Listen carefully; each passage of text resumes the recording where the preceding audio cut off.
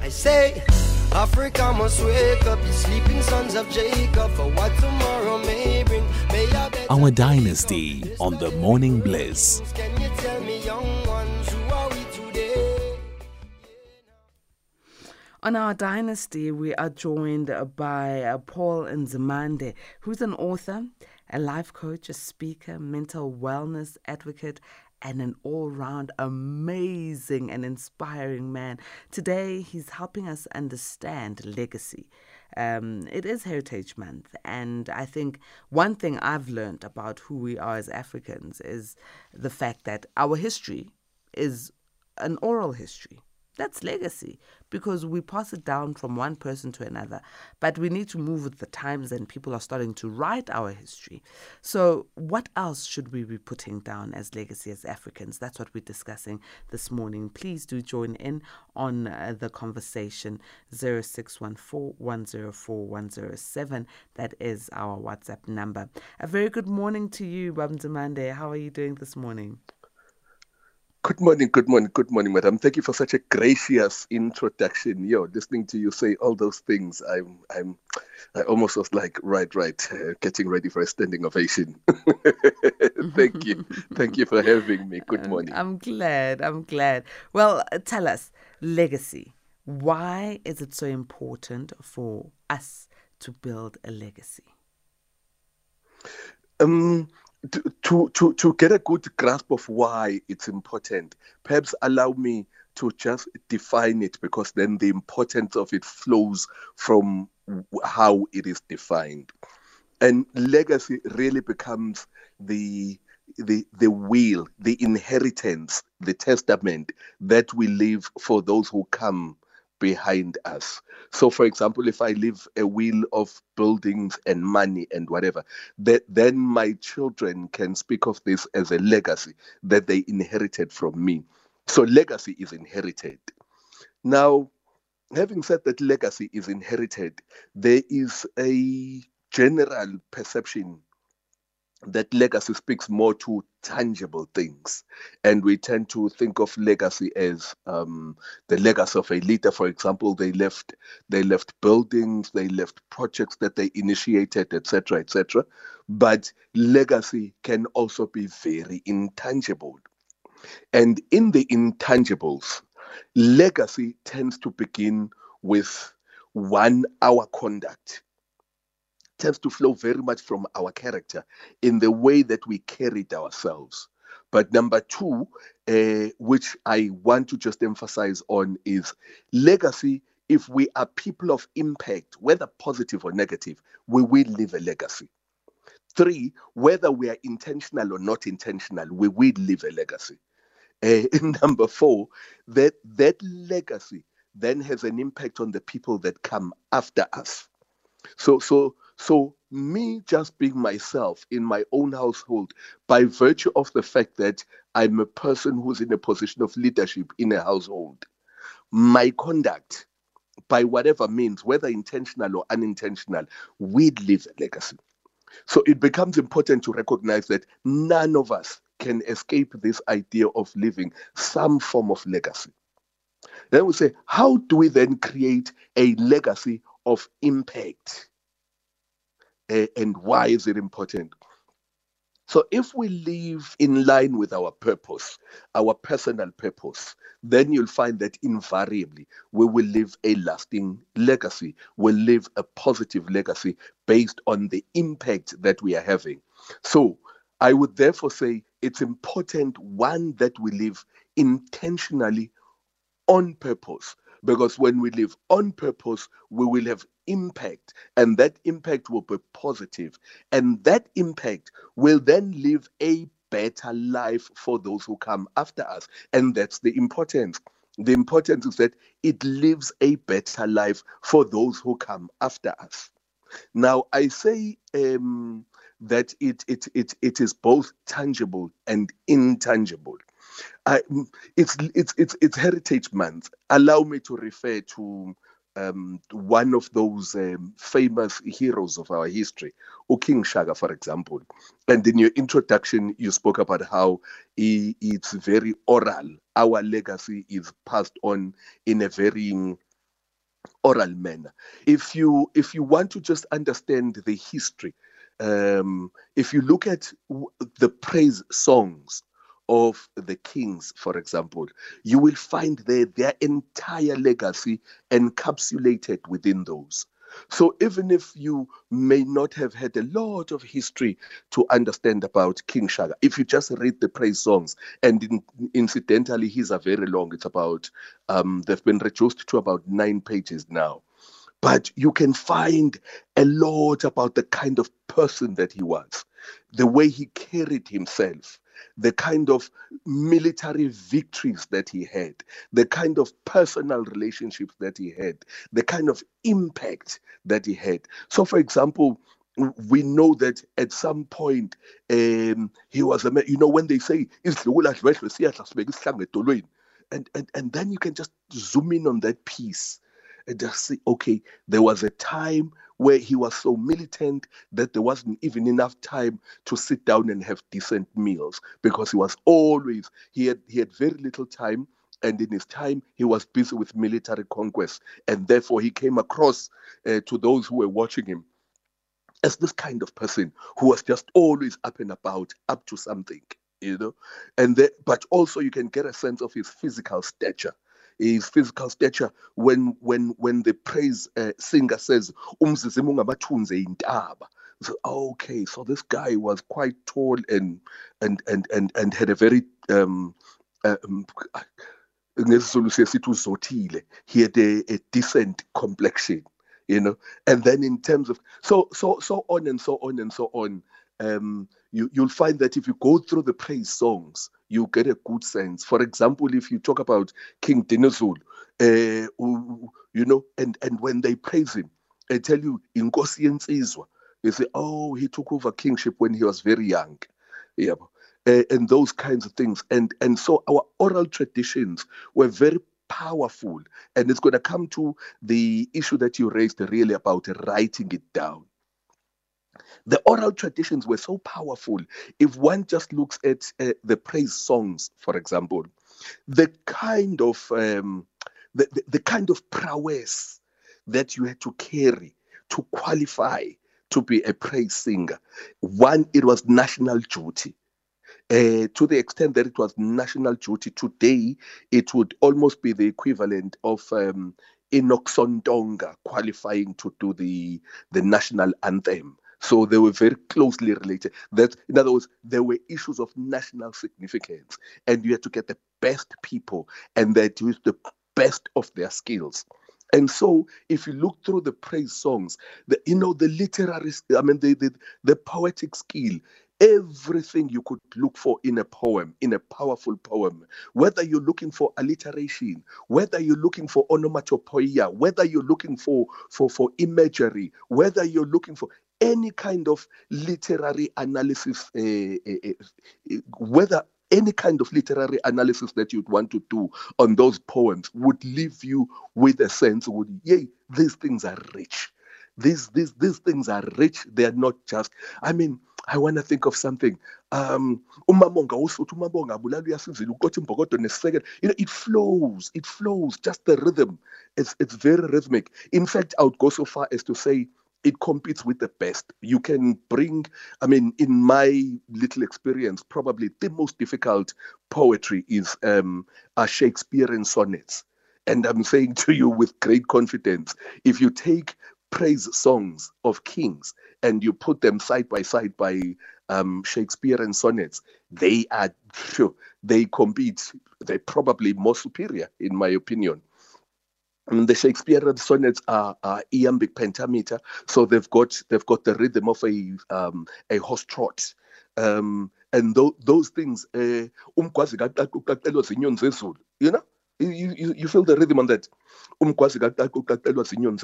It's so they're very rhythmic. They're poetically rich, and that's what would ensure that they would last over generations. And that's why now you still got songs that come from as far back as King Jama, for example. Ujama senza khona kaJama. So that's about 2-3 centuries ago. But, and as you correctly pointed out, but we are getting to a point where that literary history and that literary skill and that poetic prowess that would have allowed us to do that, but also to have storytelling in Ganegwan, which would be stories that would transmit values. And now we're talking about intangible legacies. You'd have Inganekwane folk tales that would encourage certain attributes. I'm trying to think, and I think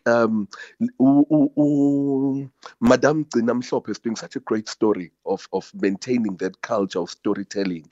And folk tales, for example, would carry those values. And with those values, you would ensure that you've got a group of people, a nation, a tribe, that have a common value system. And that common value system is then reinforced through these tales.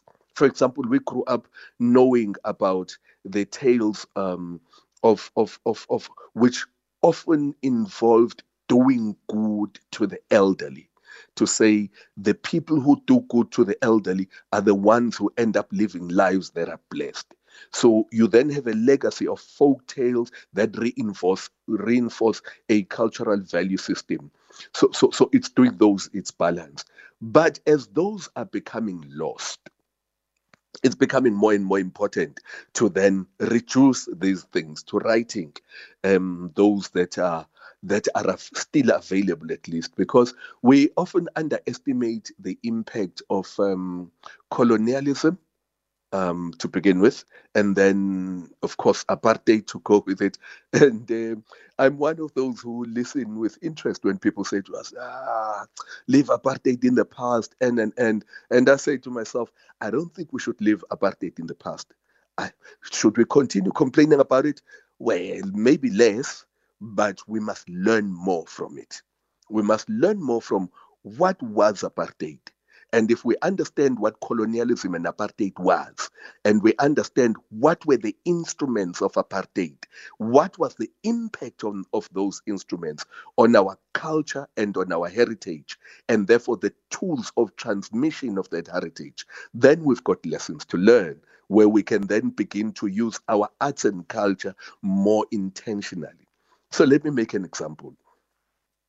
Because you now had households that were broken down systematically, and it's not coincidentally. There was a systematic breaking down of the family unit, which meant now the father wasn't here, he was far away in the mines doing work, and the structure of the household changed. And when the structure of the household changed, the support systems, the social support systems disintegrated, which means now where a young man would ordinarily grow up within a group of peers, and they would be groomed according to peer groupings and taught what they needed to be taught as they got to specific stages. Those structures have disintegrated. And with the disintegration of those structures, it's important that we acknowledge that we now need a new medium, and we need to now be intentional about transmitting legacy, about transmitting heritage, about transmitting values, about transmitting a sense of pride. And let me pause to make a personal point here. Just one short personal point. It is my view that it is not just about Africans as in color, but Africans of all color, South Africans of all color. We don't have now a model South African citizen. If I ask you, what is a South African citizen? What are the values that need to be espoused by a South African citizen? How are those being transmitted? Let me make a very simple example. In the former KwaZulu homeland, and I'm not getting into the politics of it. I'm just making an example. We had, for example, something that was called civic studies. And in civic studies, the idea was you were being taught how to be a citizen. And in the lesson of citizenry, you were being produced into a model South African citizen. Whether the citizen they were producing then was good or not is a matter of judgment. But I'm saying there was intentionality about producing a model South African citizen. And that would be an intangible legacy. And I don't think we're doing that now. Let's hold it there, Paul, and take a quick break. When we come back, A-teamers who are sending messages have some questions around this creating of legacy. Well, our conversation is around legacy, and we are trying to understand what is, legacy. How do we create it in our different spheres of life, where we are in life, without wanting to think that a legacy is created when you are much older, even in the way we treat ourselves and treat our country. What is our legacy? Paul Nzimande, author, life coach, speaker, and mental wellness advocate, is our guest. We've got a guest, A-teamer King Saint Nazi, who has sent a message saying, "Good morning, Mrs. Mantula." Mrs. Guys, it's very funny, this one. But King Saint Nazi, good morning to you. He says, "We won't live without legacy. What kind of life will we be teaching our children, our kids? Legacy is the history on the other word." So I think let's look at the legacy. I know you were going to various elements, Paul, with regards to even the way we treat ourselves and behave and treat our country and our perspective. It needs to be taught because that is legacy. But this one of teaching kids about legacy, where do we start? How do you start teaching your children about legacy? It would start with you learning as an individual, for example. It would start with you learning to say, how intentional are you about understanding the elements of legacy? And in our case, it starts at a personal level. What makes it slightly challenging, and I'm not going to override the fact that it's complex, there is personal history, there is family history, and then there is our history as a country and as a people. Because we now live in homes that are different from homes in the past, where it was easier because the history was always patriarchal. And it was about, for example, I'm born of Sipho Nzimande. Sipho Nzimande is born, Sipho Wordsworth Nzimande. That's easy. Sipho is born of Ambrose Mpipiyo Nzimande, who's born of Nkunzana. And then my history is patriarchal in that way, and my lineage can be traced that way. But some of my children and some of my children are tracing their history using matriarchal lines. And so it's become a question of saying, where do they link? Where do they draw? Are they drawing their history from their uncles, maternal uncles, or from me? So firstly, we are navigating those challenges because, and we must be honest about this, I heard stats somewhere where someone was saying over 60% of the births registered at Home Affairs now are without a father, which means the usual way of tracing those things we're going to have to acknowledge is now different. Having said that, it begins with the personal history. If I'm intentional about understanding my own history, but also picking the positives out of that. And that's where the clan names, I begin by knowing just my clan names, because my clan names tend to carry in them stories of bravado. In fact, I've yet to hear anyone who's got clan names that do not elevate them to some level of heroeship. You know, if I think about my family, for example, you know, you get this sense of these very confident people, and it inspires me. Therefore, and therefore, it inspired me. Therefore, I was like, hey, these are smart people, right? So there's a legacy now. I need to, you know, I now know I need to emulate this. And it transmits into me a sense of pride with very little effort, but also in the way that I see my uncles when they greet one another and they use the clan name. I see, hey, this is a source of pride, and therefore, by just belonging to this surname, I have a reason to be proud and confident. So it starts there in the way that we deal with our own personal histories, our clan names, and how we pass these on, but also the values that are transmitted along with it. So that would be the starting point. And then the second starting point would the next point would be intentionality about our history. Just intentionality. If I think if I look at how some of my peers, and it came through very clearly with the recent events in the Zulu royal family, that beyond what we were taught in class, it doesn't appear that many of us have gone to really understand, you know, beyond just the Battle of Isandlwana.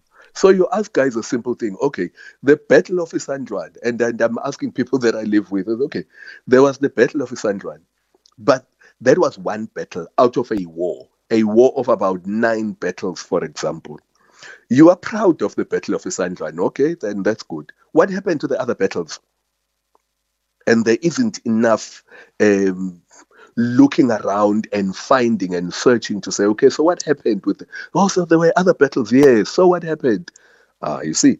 So I think we need to take a little bit more interest in history and in the accuracy of that history. Because if we don't know it, we are slowly beginning to lose the elders that knew it, and therefore we are going to have to rely on other people's recordings. I went through a website recently on widowhood. So I was just doing research on widowhood and just to see what's written on the internet. And I came across this other website where this person, you know, very confidently wrote about there's a culture of ukungena, isiko lokungena. Now, isiko lokungena, and I submit very respectfully, it was a negotiated settlement where the family had this thing of saying, look, you, Makod, you are one of us, and if you'd like to remain in this household, there is the option, and it was negotiated amongst the Gogos and the Makoti, to say you have the option to stay with us in this family. It keeps your children in this family. It keeps there is another brother where you can become second wife or third wife or whatever wife to one of the brothers. And then that keeps us in the family. But it was always at the discretion of Makoti. It gave her the option to continue with her life, to continue to have patriarchal support in a very patriarchal environment, etc., etc., etc. But it was a negotiated settlement. And she didn't have to partake of it. She didn't have to participate in it. And it was not forced on her. And there were very serious rituals that were carried out to make sure that she is sober about what she's doing, but also that spirits are invoked to embrace and accept that. In particular, the spirit of the departed person. So whether you agree with that or not is another story. But I'm just saying there was process and method to it. Now somebody writes in a website, and I say this, and I have to say it was a white person. And I'm not saying it in a bad manner. I'm just saying it was a white person, which means they don't have any depth of knowledge. And they are saying that the Makoti would be raped. You know, and this is someone who's put it on a website that the whole world can read. And they're saying in Zulu culture, a Makoti could be raped. And I mean, this is like somebody's gone and put that out somewhere. Someone has actually thought, in fact, I should have made a note of that website. You know, Sure. someone think it's on a website. I'm not manufacturing this. It's on a website somewhere. Someone has said we Zulus, as part of our mourning, we rape the widow. Mm. You know, so what am I saying? There is great damage therefore out there. I should have made a note of this website. I will, because I'm speaking about it on national radio, it becomes my duty to go and find this website as a reference, so that I can't speak on national radio things that I cannot back up with facts. I will find it, and the next time we speak, I will supply it to you, that specific website. It's my duty to do so. All right. It just came up in my head now. Mm, But I'm saying, I'm illustrating the point that when you don't record your own history, then Yep. somebody else will record your history, and they will more than likely make a mistake. Now, whether it's just an error of information or a deliberate perversion of your history. Because when you walk, and I'm going to make a very strong point now, when you walk into a bookshop at the airport, when you walk into a bookshop and you see all those books that are bestsellers that are in the front there, those are more than just books of interest that people are writing about what. That is reference material for future generations. yes. 2, 3 generations from now, the people that are going to be reading history and the people that are going to looking for reference material, your own children are going to be finding those books as reference material, because somebody is writing and churning out a lot of material and you are not. And so your history is actually already being told.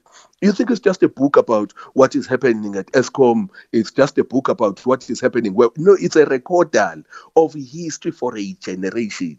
And when our children look back, the only legacy they'll find is a legacy of just how much you partied, and the legacy of just how corrupt you were, and the legacy of what. They'll find nothing to make them proud of themselves. And I'm being very cynical, but I'm saying the danger is that then 2, 3 generations from now, our children and our grandchildren, when they look around, they won't find anything that comes from us that we recorded that can help them to walk tall.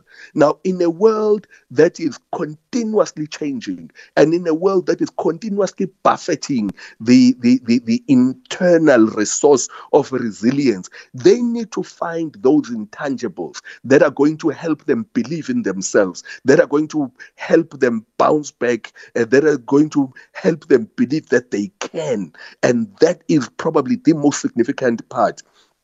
But secondly, we come to the confusions around spirituality. And I'm going to make a point on the Voortrekker monument, for example. And I make this point with great respect. Great respect to the traditions of the people who erected the Voortrekker monument.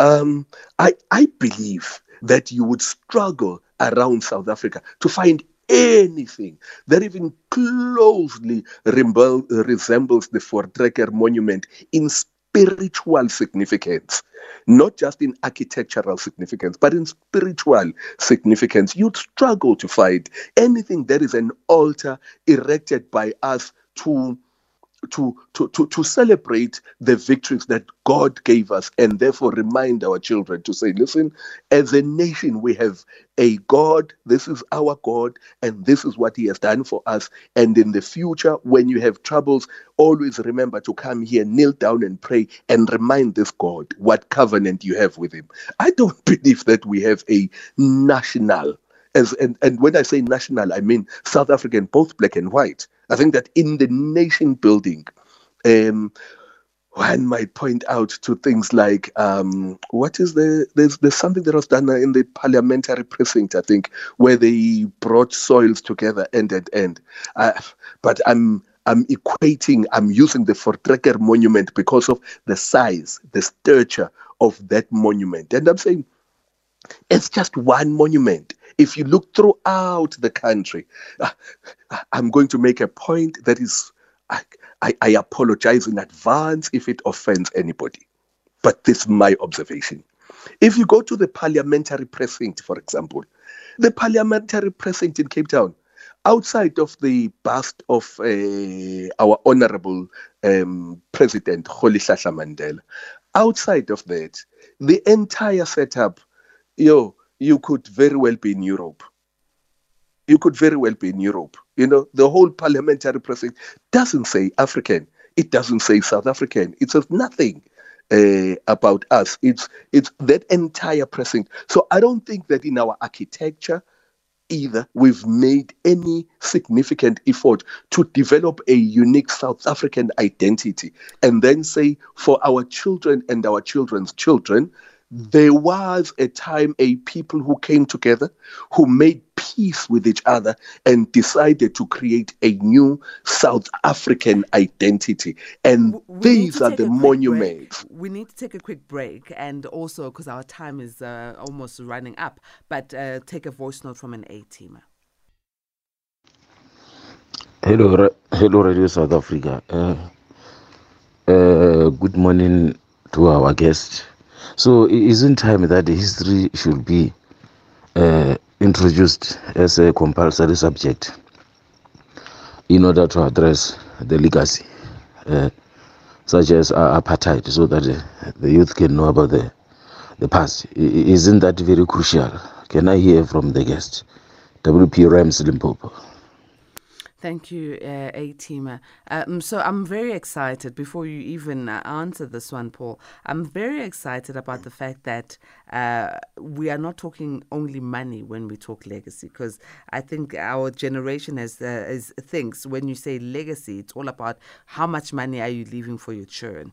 And we are talking about a legacy of a good name, basically. That's what we are talking about. And this question, with history that this A-teamer brings forth, what's your take on it? Please give me quickly, your response. My response is history should be taught, but correct history should be taught. Not distorted. Not just history. And I've made an illustration of how the people who record history now are creating a particular narrative for the future. So there needs to be quality control over the quality of the history. But two, I'm saying, and this was my last point, importantly, we need to focus on the architecture, a big part of legacy. And we can have an entire program just discussing the significance of architecture as part of legacy. For example, the Taj Mahal. The Taj Mahal is more than just a building. It's a legacy. It tells us about a ruler who lived at a point in time, and it tells about his stature. The pyramids of Giza, for example, the pyramids of Egypt, they speak to a culture, they speak to a generation, they speak to the size of wisdom and whatever. So it tells us something about the people who lived at a particular point in time. And if you look at the architecture, particularly of monuments in South Africa, it is my submission that we have not created a new South Africa in our monuments. We have a lot of colonial monuments, beautifully done, a lot of money spent on them. I believe we have not even begun to spend on creating monuments that represent, therefore, that talk to history. I live in Durban. We need to close it there, unfortunately, because it's 5 o'clock now. It's time for the news. Time flies when we're having fun. This conversation is one I think we should continue with. Maybe next week, let's continue around legacy, because it's an important thing as we celebrate Heritage Month, and we've only just touched the tip of the iceberg. Paul, how do we get in touch with you on social media platforms quickly? I'm on Facebook, Paul Nzimande, X at Paul Nzi. Instagram, Paul_Nzimande. Thank you so very much. Good morning. Good morning. A-teamers, remember you can join us in studio on the 25th of September. Just send us a message so we can interact with you and book you in. It's 5 minutes. It's time for the news. May goodness and grace lead you to the great heights of success.